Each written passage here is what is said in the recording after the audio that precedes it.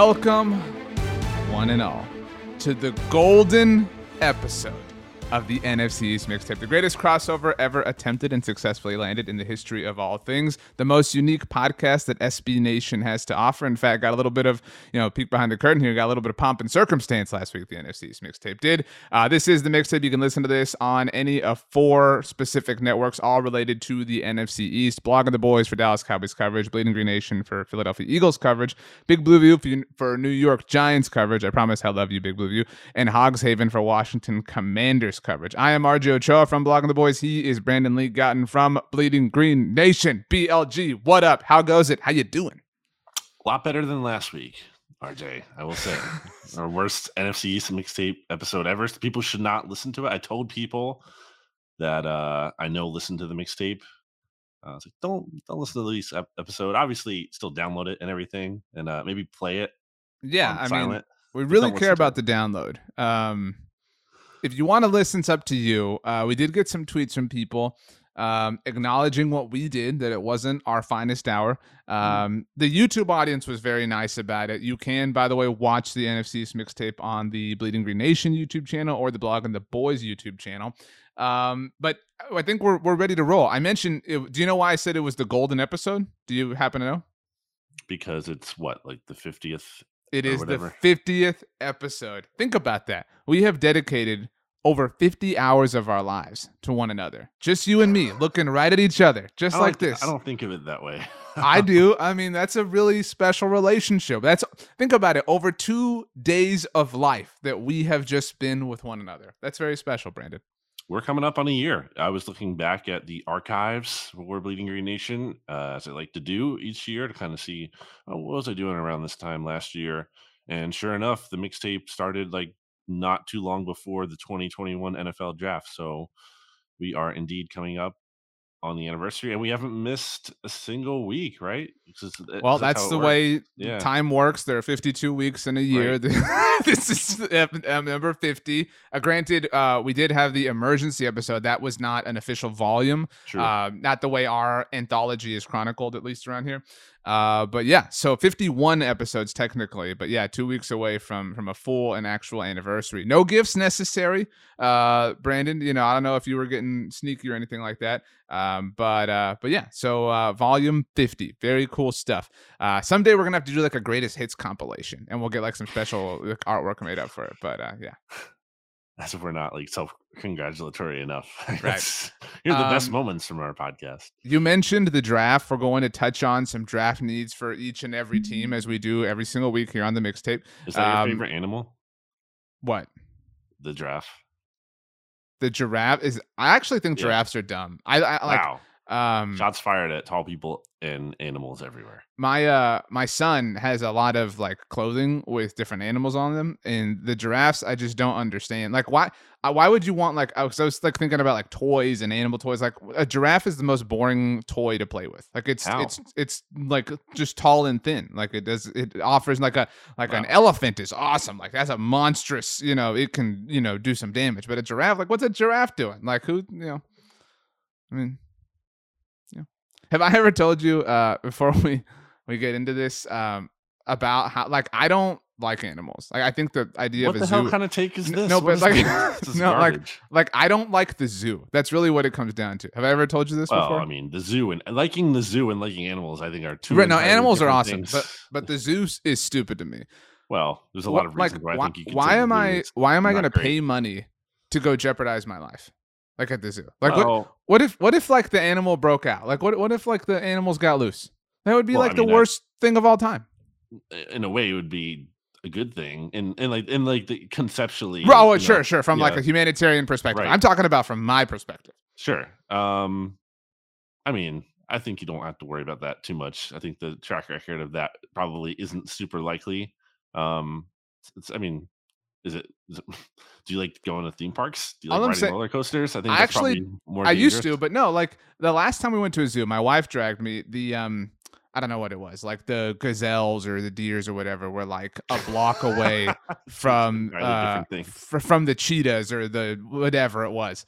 And all I was thinking was like, all those cheetahs have every single day is to smell that food. Like they just smell it all day long. You know what I'm saying? Like that would get annoying after a while. You would find as Jeff Goldblum's character in Jurassic Park very, very famously said, life finds a way. Life will find a way over those tall little fences, BLG. Nah, I'm out on the zoo. Miss me with the zoo.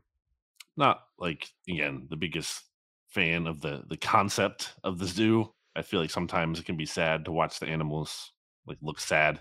Right. Uh in limited in captivity. Although obviously, like it's nice to appreciate and celebrate how cool some of these animals are. And obviously, we won't get to see a lot of them naturally in our lifetimes unless we're going to a different continent potentially and going All on a right. All right. safari or whatever. As we get back, what's your favorite wild animal? It's your last question you get on this subject. Like wild animal, Yeah. So like it's a not tough your one. household sort of pet. Yeah, because obviously it's a dog. Is the Right. correct answer. I'm not an anti cat person. I like cats too, but more of a dog dude. What's your answer? I said elephant. Elephant's a pretty strong choice, I Mm, think. Elephants are really intelligent. Like elephants are really sentimental. Like I really like everything around an elephant. I like the symmetry of their ears and the trunks. Like everything about an elephant is cool to me. They can be ridden. I've ridden a camel before. wow. I don't know if I would be brave enough to ride an elephant, but like there's a lot of symbolism behind elephants. So put me down for the elefante. I like how elephants seem to have like a sense of humor too. Right, They're right, always right. like putting the thing. They're like I've seen them like steal someone's hat, and put it in Right, their yeah, mouth or whatever, totally. and then put it back They on. love them. They love their peanuts. Those Yeah. elephants, yeah. I think I'd have to say a whale actually. I think Ooh. it's crazy how like just massive some of them can be, but they seem pretty intelligent too. They can sing and everything, and yeah, See, like that's the other thing. Have you ever seen and we're about to get to football, but have you ever seen the documentary Blackfish I about the have. Yeah, yeah. See, like I will never ever in my life understand that. I would be curious about any sort of literature I could read, but like it amazes me that at some point, like if you trace back time far enough, somebody at somewhere right. said, I'm gonna get in there. Yeah, like right. I'm I'm just gonna completely surrender 100% of the advantage I have being out here and it has in there, and I'm going to give it 100% advantage. I will never understand that in my life. I think the ocean is just a crazy concept. And Dude, when the you ocean is really think, terrifying. it's just like, no, I'm not going in there. Are you kidding me? There could be like anything could be down there. What are you Dude, talking about? I actually I promise we're about to get to football. Uh, I have you ever doesn't seen the matter. have you ever seen the movie Waterworld with Kevin Costner? No, I know. Is that's like everyone's? I feel like favorite like bad movie. Like Well, it's yeah, not a good but movie, so but people love it. yes, but they have like at Universal Studios or wherever it is, they have like one of those like live shows. You know what I mean? Where they have sets and stuff and whatever. Hmm. And so it's in this like massive water tank. That water tank like petrifies me. Like I think like if I were to be in that water, I would have like an anxiety attack because I don't know what it is. I actually find theme parks in general, and I'm not like alone in this. Like the dystopian like nature of a theme park is really unnerving to me. I'm not a fan of that. Like a fear of mine would be to be completely by myself at a theme park, like after hours, everything's turned off. I would not like that one bit. Wow. All right, football time. I have not loved this Dallas Cowboys offseason, but I'm trying to be more positive, trying to get rid of the stress in my life. So it's actually good for me to kind of sit here and talk with you, somebody who I've devoted 48 hours of my life to, and just kind of work through those stressors, right? Like the theme parks, water, giraffes, whatever. So I'm trying to be more positive as it relates to the Dallas Cowboys. I am so excited to be negative when it comes to the Commanders and the Giants in a little bit, but I'm here. Where do you want to go with the Cowboys, BLG? You drive me. I'm down to bounce around. I mean, what's the latest? So the What's latest, been going on in Cowboys world? so we record this on Tuesday and it comes out on Wednesday, as has been discussed and frankly scrutinized by a lot of people. Our haphazard schedule, but I've kind of come around. Uh-oh.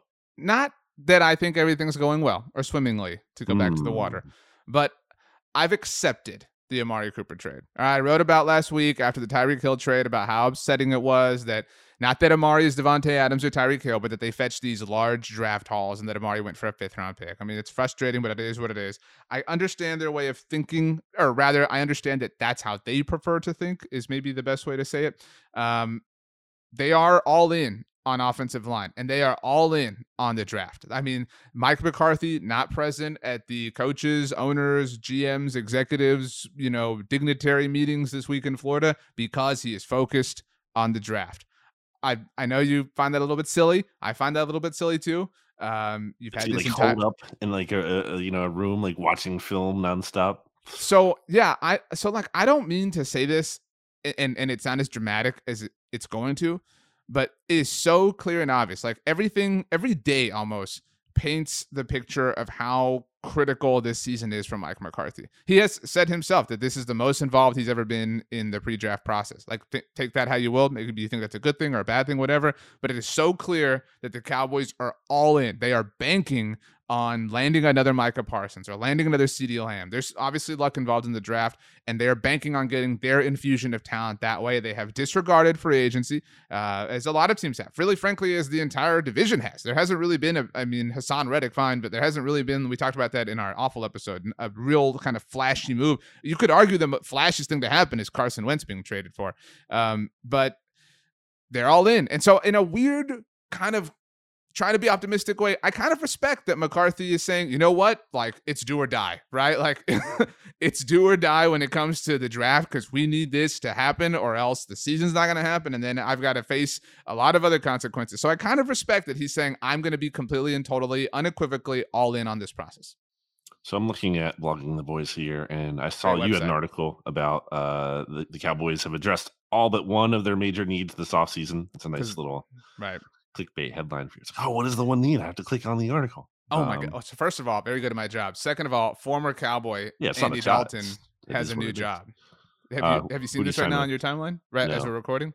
Nope. The New Orleans, to the podcast, baby. I'm locked in. The New Orleans Saints are signing Andy Dalton. Why? I mean, and so they have Dalton and Jameis. Like, yep. What are they aspiring to do exactly? I don't know. Like, let's just be as 9-8 or 8-9 as we possibly can be. Like some of it is the color of his hair, but like Andy looked so good in the Bengals uniform, and I thought really like kind of pulled off the Cowboys sharp blue well.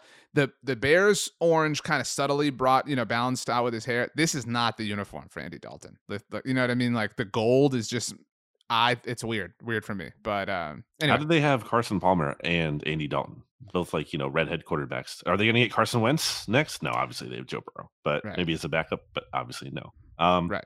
Going back to what I was saying, the other article that I see here, that's actually the top article I'm Blogging the Boys right now in terms of the placement, is Cowboys first round draft pick will almost certainly be Kenyon Green or Zion Johnson. So it does seem like the mindset over there locked in an offensive line, which is funny enough what I said the Cowboys should have been focused on last year. Now, obviously, it worked out with Micah Parsons, but it's always better to be a year too early, they say, than a year too late.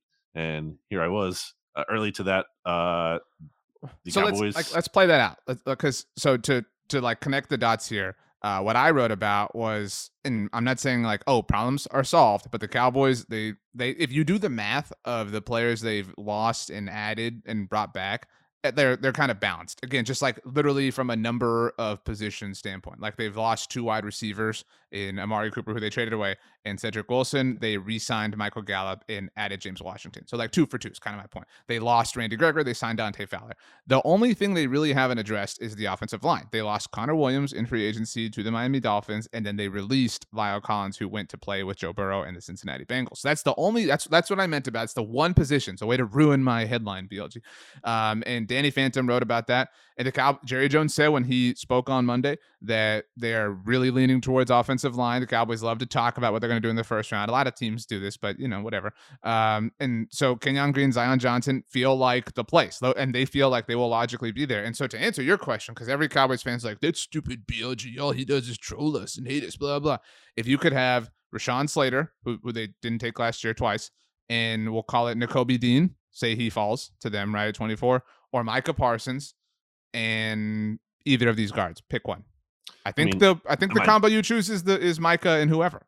Well, yeah, but it's easy to do with the benefit of hindsight. I think I've got the benefit right now. Sure, but I'm saying like going into the process, I thought Slater was like such a sure thing, and I was worried about Tyron, who has missed at least 3 games and at least is Yeah, these 3 games Dak has and never played a full season with Tyron Smith. yeah, and it's not going to happen, probably, or at least, like, the safe bet would be it's not going to happen more likely than not. I think it's the right spot for the Cowboys to invest in because, again, I think that's what ultimately will undo their season, and that part of it kind of bore out. Not to say the offensive line was a disaster, but the offense falling apart or not being what it was in the second half last year, I think was ultimately the demise of the defense, the team. Like the defense can be really good, but that matters to a point, and it's not enough to necessarily, I think, really carry the team through the playoffs. I mean, the offense has to be on fire, and why not strengthen the offensive line? I agree. And I do think it is a bit irresponsible or maybe a bit carefree to say, you know what, we don't need to sign anybody. And I do think they'll sign like some sort of swing. They really don't have a swing tackle right now. It's their 4th-round rookie from last year, Josh Ball, who had off the field issues that were highly concerning. Didn't play at all last year, really, effectively. But so, I mean, they've kind of they're just banking on the fact that one of these guards is going to be there. Now, to be fair, they banked on the idea that one of J.C. Horner, Patrick Surtain, was going to be there at 10 last year, and that didn't work out, and it did work out for them. They got really lucky. That can happen. Doesn't always happen. For what it's worth, little self-plug here, BLG. Every Monday on our Blog on the Boys YouTube channel, we do mock drafts. We call it Mock Draft Monday. Nobody does that in this Wow. business. I know. This past week, Connor Livesey and Connor hosts the other show that drops here on Blog on the Boys every Wednesday, Talking the Draft with Mark Schofield, who you can also hear on BGN Radio with Rachel Prevet, who I work with on Monday Football Monday on the SB Nation NFL show. Look at all Really that. tying it all together. I mean, seriously, tell our bosses. I mean, how I'm fully symmetrical here. Anyway, we did a mock draft that came out this past Monday, and when we were on the clock for the Cowboys at 24 overall, not only were Kenyon Green and Zion Johnson both there, but so was Tyler Linderbaum. But doesn't really have the ability to play guard. The Cowboys are kind of in drastic need there because of the center they have from when they traded up with the Eagles 2 years ago in Tyler Biadasz, different Tyler. So, lots of, commonalities and common denominators happening around here. What? Yeah. I don't know. Is this a response? I'm saying that like in the mock we did, and we used PFF simulator. We'll probably use PFNs next week. They were all there. And so again, one mock, one simulation, one example. But I do think they're going to be able to walk away from draft night, at least night one, and have their left guard of the future and feel proud of themselves. And, they are planning that. And so I think you do got to give them credit. There is some luck involved in your board not getting wiped out. It's not the most foolproof strategy I would have devised myself, but, they have a plan. They're sticking to it. How did you feel about the early? Did you see the over under number on the Cowboys win total for 2022 yet? I have not seen it. I saw that Ed at Big Blue View wrote about the Giants win total. I believe it said a 7, but I have not seen that. What is it? Surprise me. Tell me right here. I've not seen it either. I saw that the Eagles was 8.5. I thought that seemed like a little low. I did not see the Cowboys. I'm looking it up right now. So it just popped into my head. What do you think it is going to be? What would if you're like placing it, what would you put it at? I think the whole purpose of an over under is like I hate even like you got to give me something and a half because then I have to be forced to take like the over or the under. I hate I saw the Giants was 7. I'd say 10.5. Okay, so Washington 7.5. It'd be really nice if they did these like in alphabetical order. 10.5 for the Cowboys is cool. Hey, look at that! Yeah. Look at this guy right here. So what are you taking? The over or the under? So just play this out really quickly. They win at least 4 games in the division, maybe 5, right? I mean, I'm not saying Cowboys are ballers, Cowboys are awesome, but like it's hard to bet against, right? At least 4. Yeah, probably. I mean, okay, so let's go 4 right there. Okay. The NFC East plays the AFC South, so everyone's beating the Texans except maybe the Commanders. So that's 5. I think they beat the Jaguars. I am in no way scared of the Colts because they're run by a coward and Chris Ballard. They could lose to the Colts though. Okay, say they win 3 games from the AFC South. That's 7, right? They play the Packers and the Bucks and the Rams. That's tough, to kind of shake out. But still, they're at 7. They play the Bears now without Andy Dalton. Oh my gosh, and the Lions. That's 9. And then the Vikings, who you don't believe in because of my boy Kirk Cousins, and then the Bengals. So I think 10. I think 10 wins is I can easily get to 10. Yeah, but you got to get over 10. I know I'm getting them in the process. That's how numbers work. I'll take the under.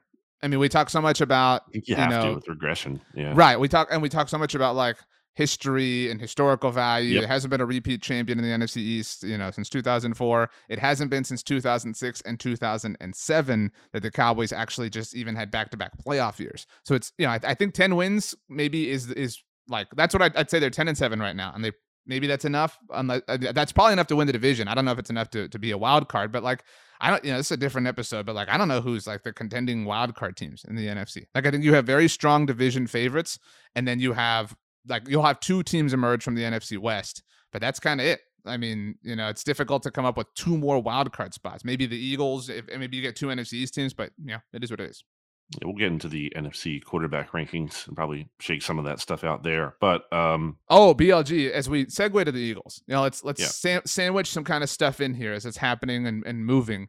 And you've already recorded the Oddcast today, by the way, where we cover NFL wide news. But before we get to the Eagles, again, because everybody here loves football, it's being reported just now that the NFL owners approved a modified overtime rule for the postseason only, just like the original I guess improvement, if you want to call it that, back in, was it 2011 that it was first approved, or maybe 2010 actually, after Brett Favre whined and complained. Anyway, both teams will now be insured a possession in playoff games. Your thoughts? Participation trophy era gets exactly what they want. Yeah, it has to be, everything has to be fair. It's dumb. They didn't need to change it at all. But how are they doing it exactly? Are they doing it? So the Eagles one. It's not the Titans one then. So the Titans one was like, if the you have to go for two. The second team to score a touchdown has to go for two, right? So this is just every team gets a possession no matter what, and then if it's tied after the first two possessions, then it would go to overtime, or then it would go to sudden death, right? Yeah. So, and by the way, Albert Breer is the one who notes it is actually the proposal proposed by both the Eagles and the Colts, aka the giver uppers of Carson Wentz. And again, like this is literally happening while we're recording. Both teams are guaranteed a possession in overtime, postseason only. And you're right. So if team X scores a touchdown, team Y counters and scores a touchdown, then it's sudden death. And like I don't know when this will happen, but at some point, Team X will score a touchdown, Team Y will score a touchdown, and then Team X will go score a touchdown. People will say, well, this is so unfair. Why does this have to end? Blah, blah, Team Y, blah, blah. Like, this is so dumb. They should have never, ever. I loved original sudden death.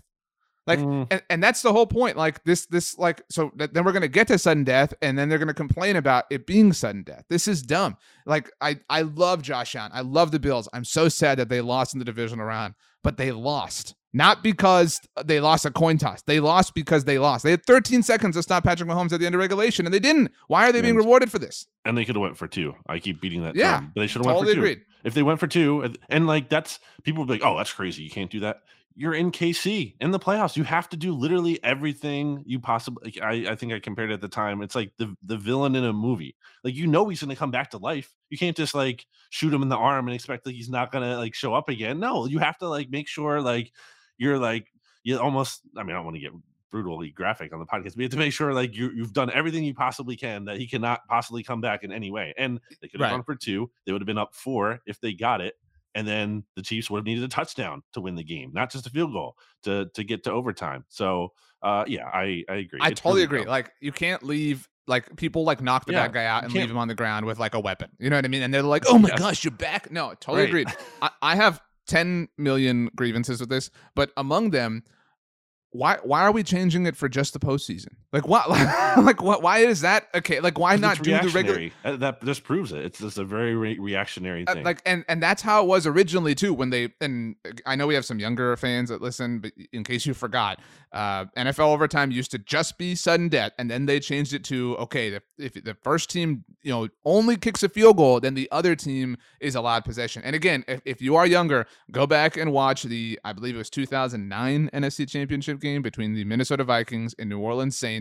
The Vikings did not get the ball. This was Brett Favre's Viking season, his arguably MVP season. Vikings did not get the ball in overtime. Saints went on to win the Super Bowl, and everybody was so pissed that Brett Favre didn't get a chance to touch the ball. the Saints won that overtime game on a field goal. So then it was like, to your point, it was reactionary. Like, well, how could we have protected the Vikings in hindsight? We would just, give them a chance to counter that field goal. This is exactly that. This is so lame. Why? And the first time it actually got implemented, it didn't even get to be used. Do you know the first time that the overtime change was instituted, BLG, or it had a chance to be instituted?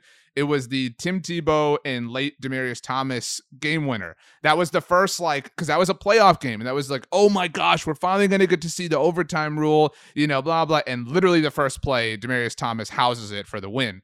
Think about that moment now compared to what that moment wouldn't happen now. That was such an awesome moment. And now epic. It's like, wow, this huge play. Okay, game is still going on. Okay.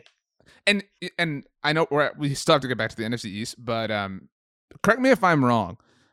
Didn't Frank Reich go for 2 against the Bills in the wild card round last year? Yeah. Remember? And then everybody, because he went for the win, or was playing aggressive, or I forget the exact context of the situation. Earlier in the game. It was earlier, but he went for 2 to try to win, or to try to improve his odds of winning. And so you would think that Sean McDermott, who I think we both agree is a good coach, would have adopted that mindset in the future. I don't know, maybe this past divisional round in Kansas City, the way that, because Indianapolis was on the road, again, tough team, whatever, tough environment, playoff environment, you're trying to win a game. And I totally agree. This is rewarding cowardice and hindsight cowardice, which is really lame. I love the Bills, but I hate this. The only tweak they should have made, and I'll say it for the billionth time, is they should have added that they shouldn't have changed anything other than, I like the current setup in terms of you can't win with a field goal. I think it's fine to give the other team a chance to possess. Why? Because you went to you had to go to overtime. You had a whole game. You chuck the ball down the field, and the ref makes a really bad call on pass interference, and now the game is over because you kick a field goal. That's lame. I just don't love that. That's fine. That's whatever. That's fine. That's not part wasn't even in debate. So whatever. We're keeping it like that. The only thing I would change is that whoever scores more touchdowns, if applicable, because obviously if the game gets the ball in overtime, he gets the ball first in overtime, and if I like it's even, and if it's even, then you do the coin flip. So that was the only thing. I would just make that really very minor tweak to it. I think that is all that needed to be done, if anything, because that makes some sense to me. That is actually, you're adding some merit value into the equation. Again, it would not be it would not come up all the time, but it would happen sometimes, and I think that'd be worth it. But here we are. Anyway, why don't we talk about the Eagles, RJ?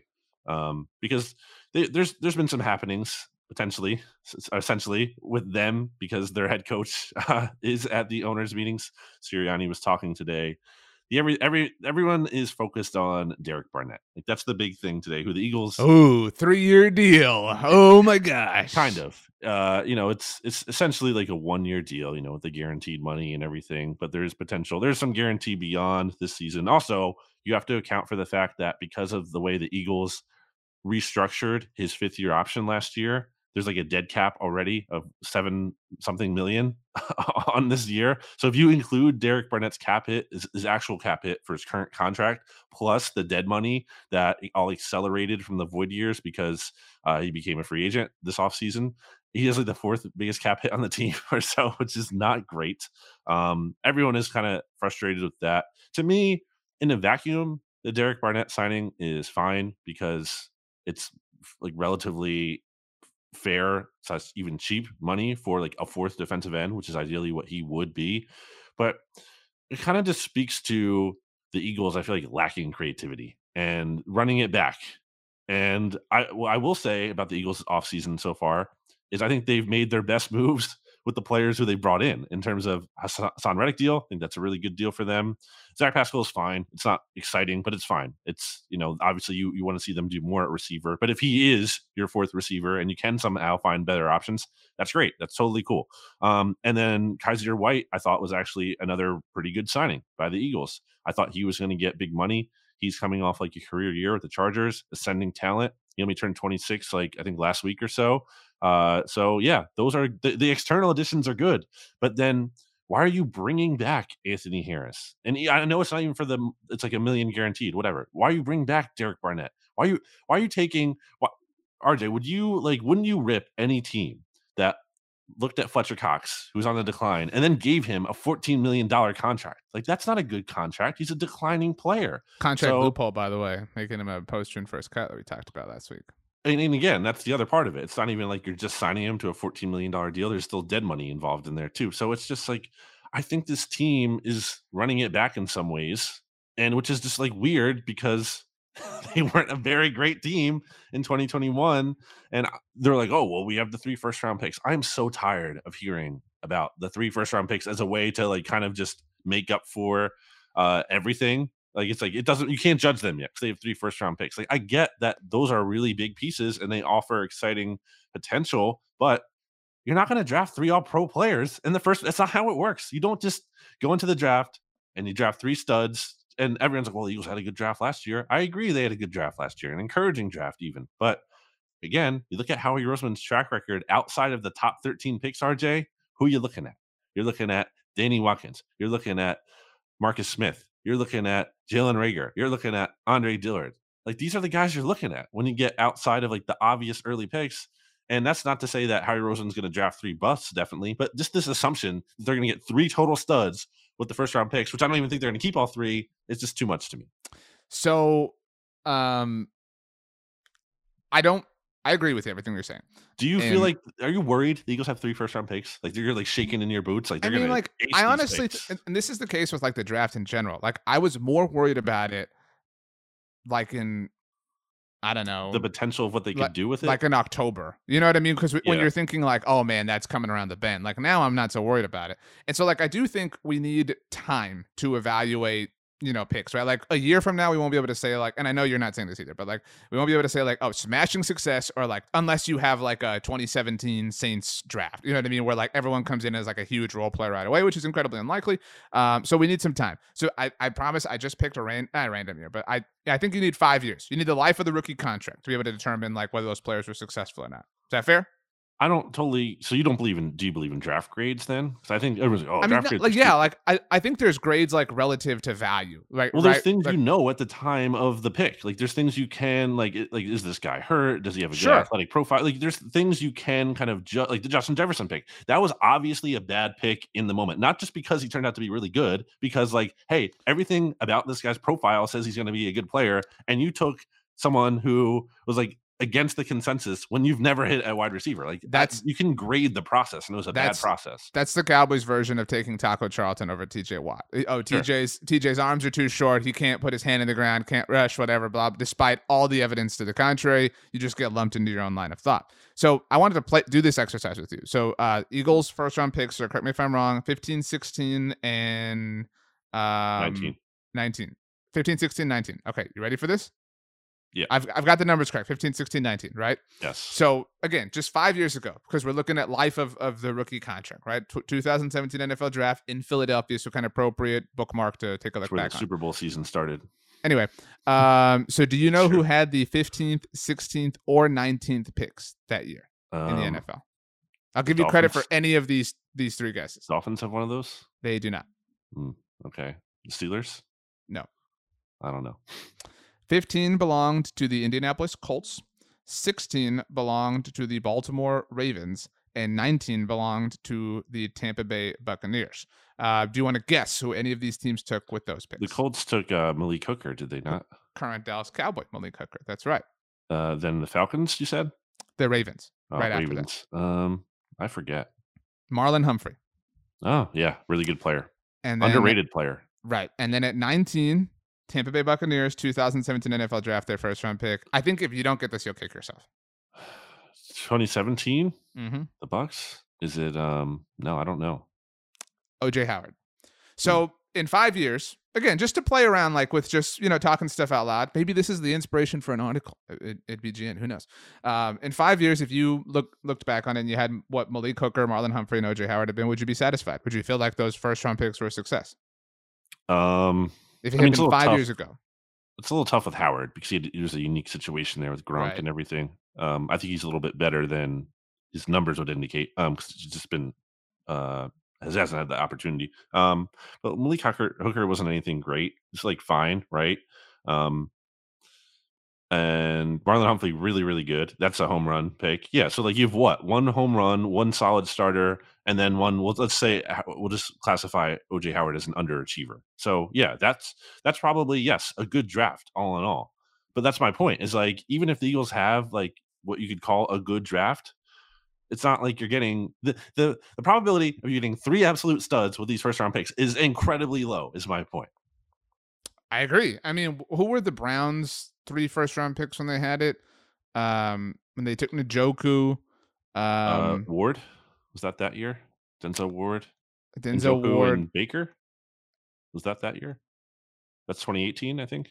Yeah.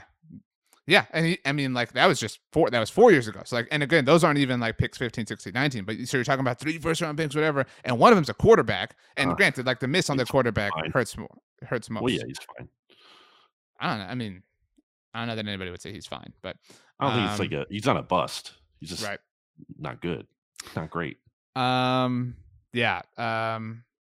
He's I think it's fair to I hate that we like use this like phrase so much, but like I think it's fair to trust the Eagles process. mm, But you're right. Like, I mean, it's very, very dependent on them hitting on this. And if and you know, and what's weird is like they could buy more time. Like if they trade out, you know what I mean? Like it will be the new Laramie Tunsil, like, well, this trade spawned this and you know what I mean? Like, and it's just like it's this never ending cascading sort of thing. But I mean, I'm not worried, but I'm definitely paying attention to it. That's where I'm at as far as being a Cowboys fan. well, I think it all comes back to the quarterback. And again, a big reason why it would seem unlikely that the Eagles would even keep all 3 of these picks is like, what do you do if Jalen Hurts isn't the guy? And I'm pretty sure the Eagles are considering that is a decent chance that is the case, and they should be. Like, what do you do after this season if Jalen Hurts isn't the guy? It's easy to say, okay, you trade for a first round pick next year. But I was talking this through with stats actually after the oddcast today, and there's going to be competition in next year's draft. I think the Giants, and we can get to this, are very likely to trade down and pick up a first round pick next year to hedge against Daniel Jones. Back I to back think years of trading down. I know I Dave Gettleman's not around, but you know. because they're in that prime spot again at number 5, and we'll talk about that more. But the Texans already have multiple first round picks. I think the Dolphins have multiple first round picks next year and could very well be in the market for a quarterback. So like even getting a first round pick next year, which I think the Eagles like need to do, doesn't guarantee you're going to get a quarterback. To say nothing of, are the quarterbacks next year actually going to be good? Like, is that class actually going to be great? So I saw Daniel Jeremiah say something recently about like how the top 10 picks in this year would all be better or would all be like the number 1 overall pick in next year's class. And stuff like that doesn't really ever mean anything to me because I feel like people just say weird things about the quality of classes. But like, there's no path, there's no certain path to the Eagles having like a true, top 5 even quarterback in the conference, like a really good top 10 quarterback in the NFL. There's no clear path to that. Jalen Hurts might improve, might get better, but I just don't think the Eagles are in a spot where they have a clear path to getting to the very, very top. And I think by way of that, they're kind of just stuck in the middle right now. I said this last week on the look ahead on the SB Nation NFL show. You know who the like Eagles quarterback of the future is going to be rumored to be in, I don't know, we'll call it 7 to 8 months time. No.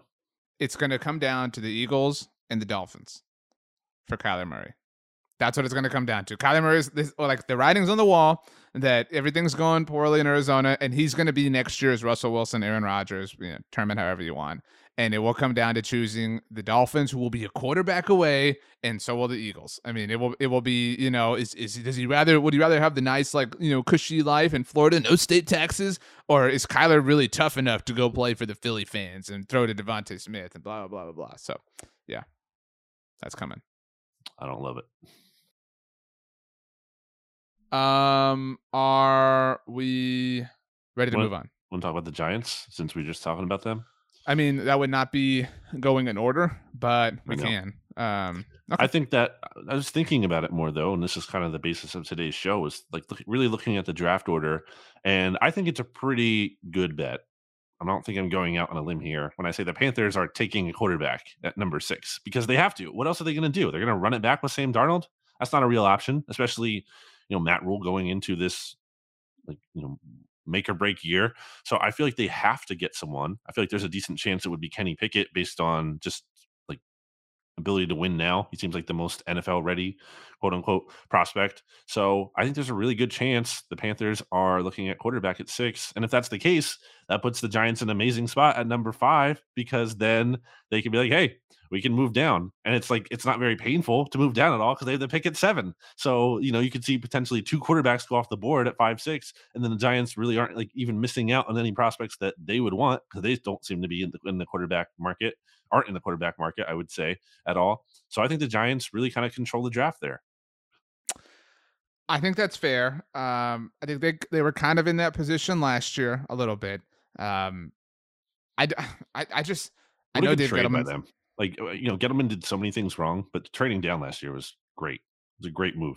It really was. Although Kadarius Toney doesn't look amazing, but you're right. Like Well, yeah, it that was part of it's different, but that trade back was so like it just worked out so much better than like the Eagles trade back with Miami, right? Like in terms of like the Bears sucked and were terrible. Super. What were the Dolphins at one point? 1-7. Is that right? yeah. Yeah, every Eagles fan was like, "We got it." I remember you even said like the number one overall pick might even, Yeah, I didn't think that was likely, to be clear, but it was uh, possible at the time. Yeah.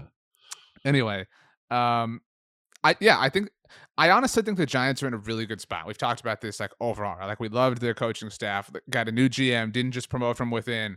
They're kind of not purging, but they're accepting of the situation. They I have a think we. vision. That's what I'm saying. Like we believed John Mara in saying that it was like what did he say exactly? Like the most embarrassed or whatever he's ever been in terms of his time with the Giants. Like all that lines up and makes sense. Okay, cool. I feel like they took a step back this week though. That like so because Mm. I agree with you. Like their future looks bright except for one I don't know thing. if it And looks bright, but it looks like they have like a path they're going on, as opposed to kind of just like doing spinning their wheels, doing nothing. right, it looks better than it ever has or than it has in the last decade. Right? Is that fair? Okay. It's like a real it's like they're climbing Mount Everest. It's like, or whatever. It's like that's a tough, very tough path, but at least you can. It's like a clear path. It's not obscured by snow or anything. Like, obviously, I don't know the real path. I'm just saying, in this metaphor or whatever, there is a path. It's a hard path, but it's there. Agreed. So I think they took a step backwards this week, though. I wanted to say this to tell you on the pod to get your like full total natural reaction. You said you did not see or have not seen what Joe Shane said about Saquon Barkley this week. I mean, I may have. Lay it on me. Okay, so owners meetings, coaches meetings, again, executives, all running around Florida this week. Joe Shane had a comment at the combine that, according to him, was taken out of context about Saquon Barkley. So he just comes out of nowhere. This is his exact quote. It says that was taken a little bit out of context at the combine. I haven't called one team on Saquon Barkley. Okay, everybody ran with that from the combine. I said I would listen if people called on any player, so it would be irresponsible if I didn't. That doesn't mean I'm going to do every deal. So I haven't called one team on Saquon Barkley. I've gotten calls about a few of our players, and he's one where a couple of teams have reached out. But again, I'm not shopping Saquon Barkley. But I'm Bill letting you know, teams are interested in him. Brian Everyone. Dable also spoke about this and said that he reached out to Saquon to like talk to him. So the step back, I believe, is this like coddling of Saquon. Dude, why? Like, why? Why are you guys going? Like, and remember, we even said that if they moved on from Saquon, it would impress us, right? That they were willing to like Yes. emotionally disconnect themselves from a mistake of the past. And this is like doubling down on that. Like, no, Mm. no, no, we haven't even thought about trading Saquon. Don't put us. Don't speak for us. We love Saquon. This is lame.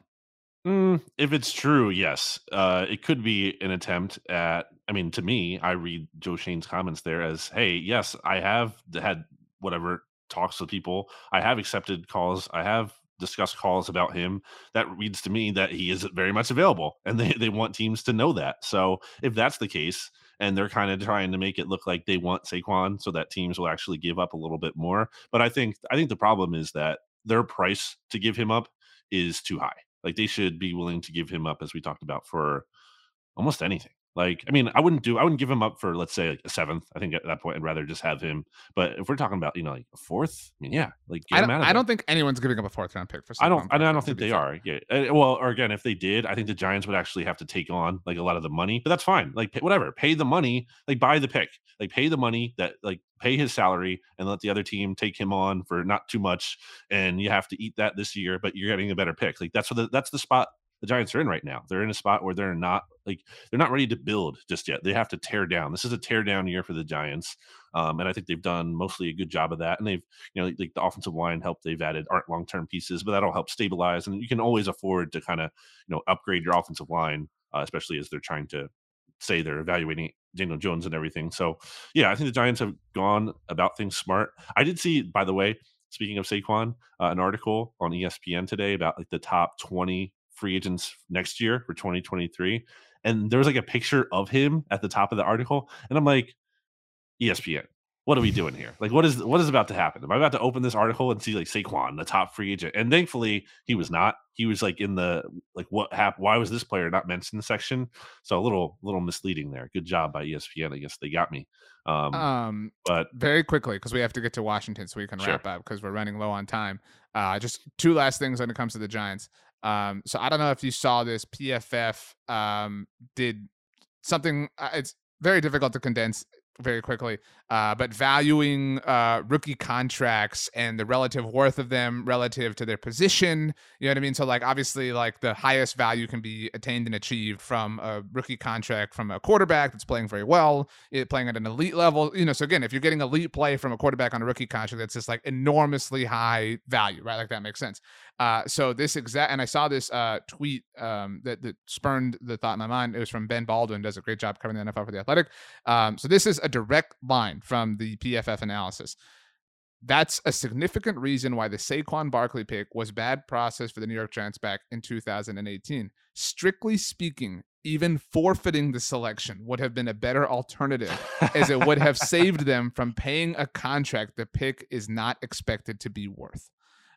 So pretty amazing. Last Giants thing before we get to Washington, John Mara apparently right now said that the 10-2 record of teams that won the toss in overtime resonated with a lot of people and was part of what spurred the overtime rule change. What a shocker. The NFL cherry picking a very small sample size. Okay, Washington, Hey, you ready? another thing really quick on overtime. Okay. This is from Tom Pelissero, and I like this part. One NFL head coach offered a prediction about the new modified overtime rule for postseason only. Many teams that get the ball first and score a touchdown will go for two rather than allowing the second team to do it and then end the game.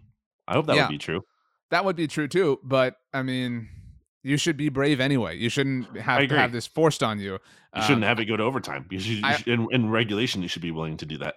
There's a great friend of Cowboys Twitter, friend of Blog on the Boys, Cowboy Stats and Graphics, that noted that this honestly actually offers a larger advantage to the second team than it does the team who starts overtime with possession. Because if like, hey, I've got to go for two, like that is a larger advantage. But like theoretically, everybody had that advantage already in overtime, but people are cowards. The last thing I'll say, because this made me think of it when it came up, is that I know we have to get out here, but I actually maybe I like this change because now again, this incentivizes teams to go for it at the end of the game, right? Go like in regulation, you should go for two in a spot where you could, because if you're sending it to overtime, you're guaranteeing now, at least in the playoffs, that team is getting a possession.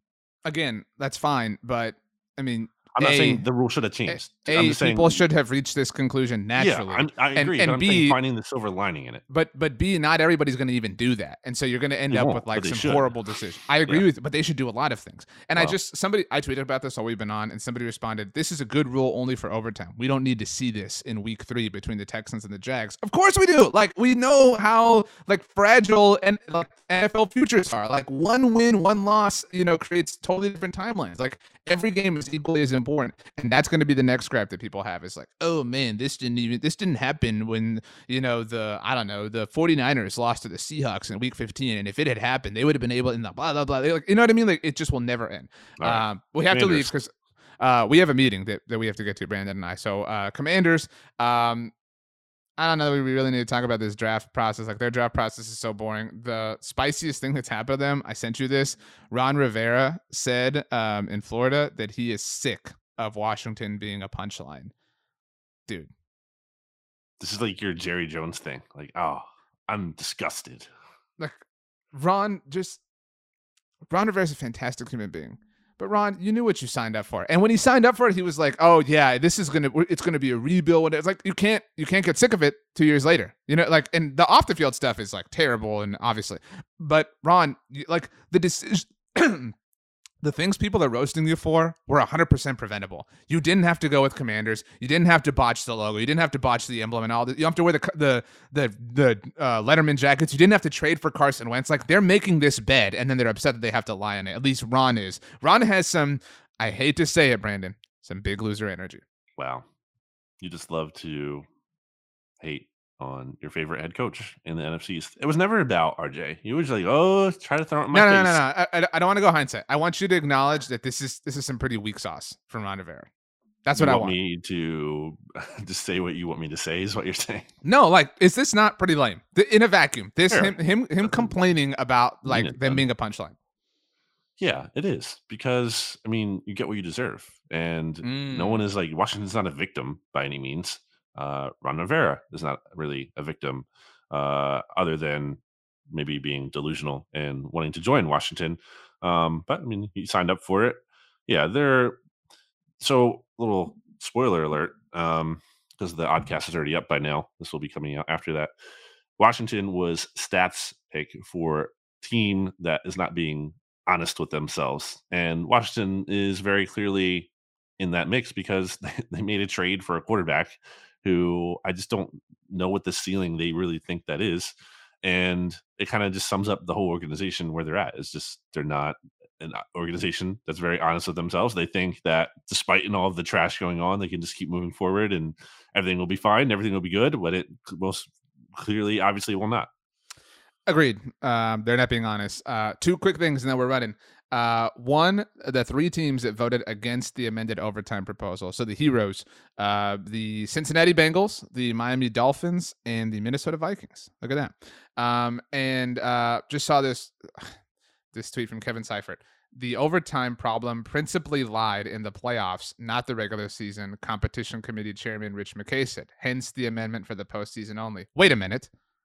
You telling me that playoff games have larger impacts and are more important than regular season games? Whoa. Breaking news around here.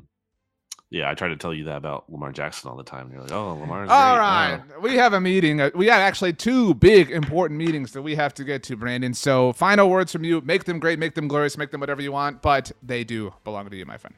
Do you know what water ice is? Do I know what water is? Is that what you said? Water ice. Water ice. Like Italian ice?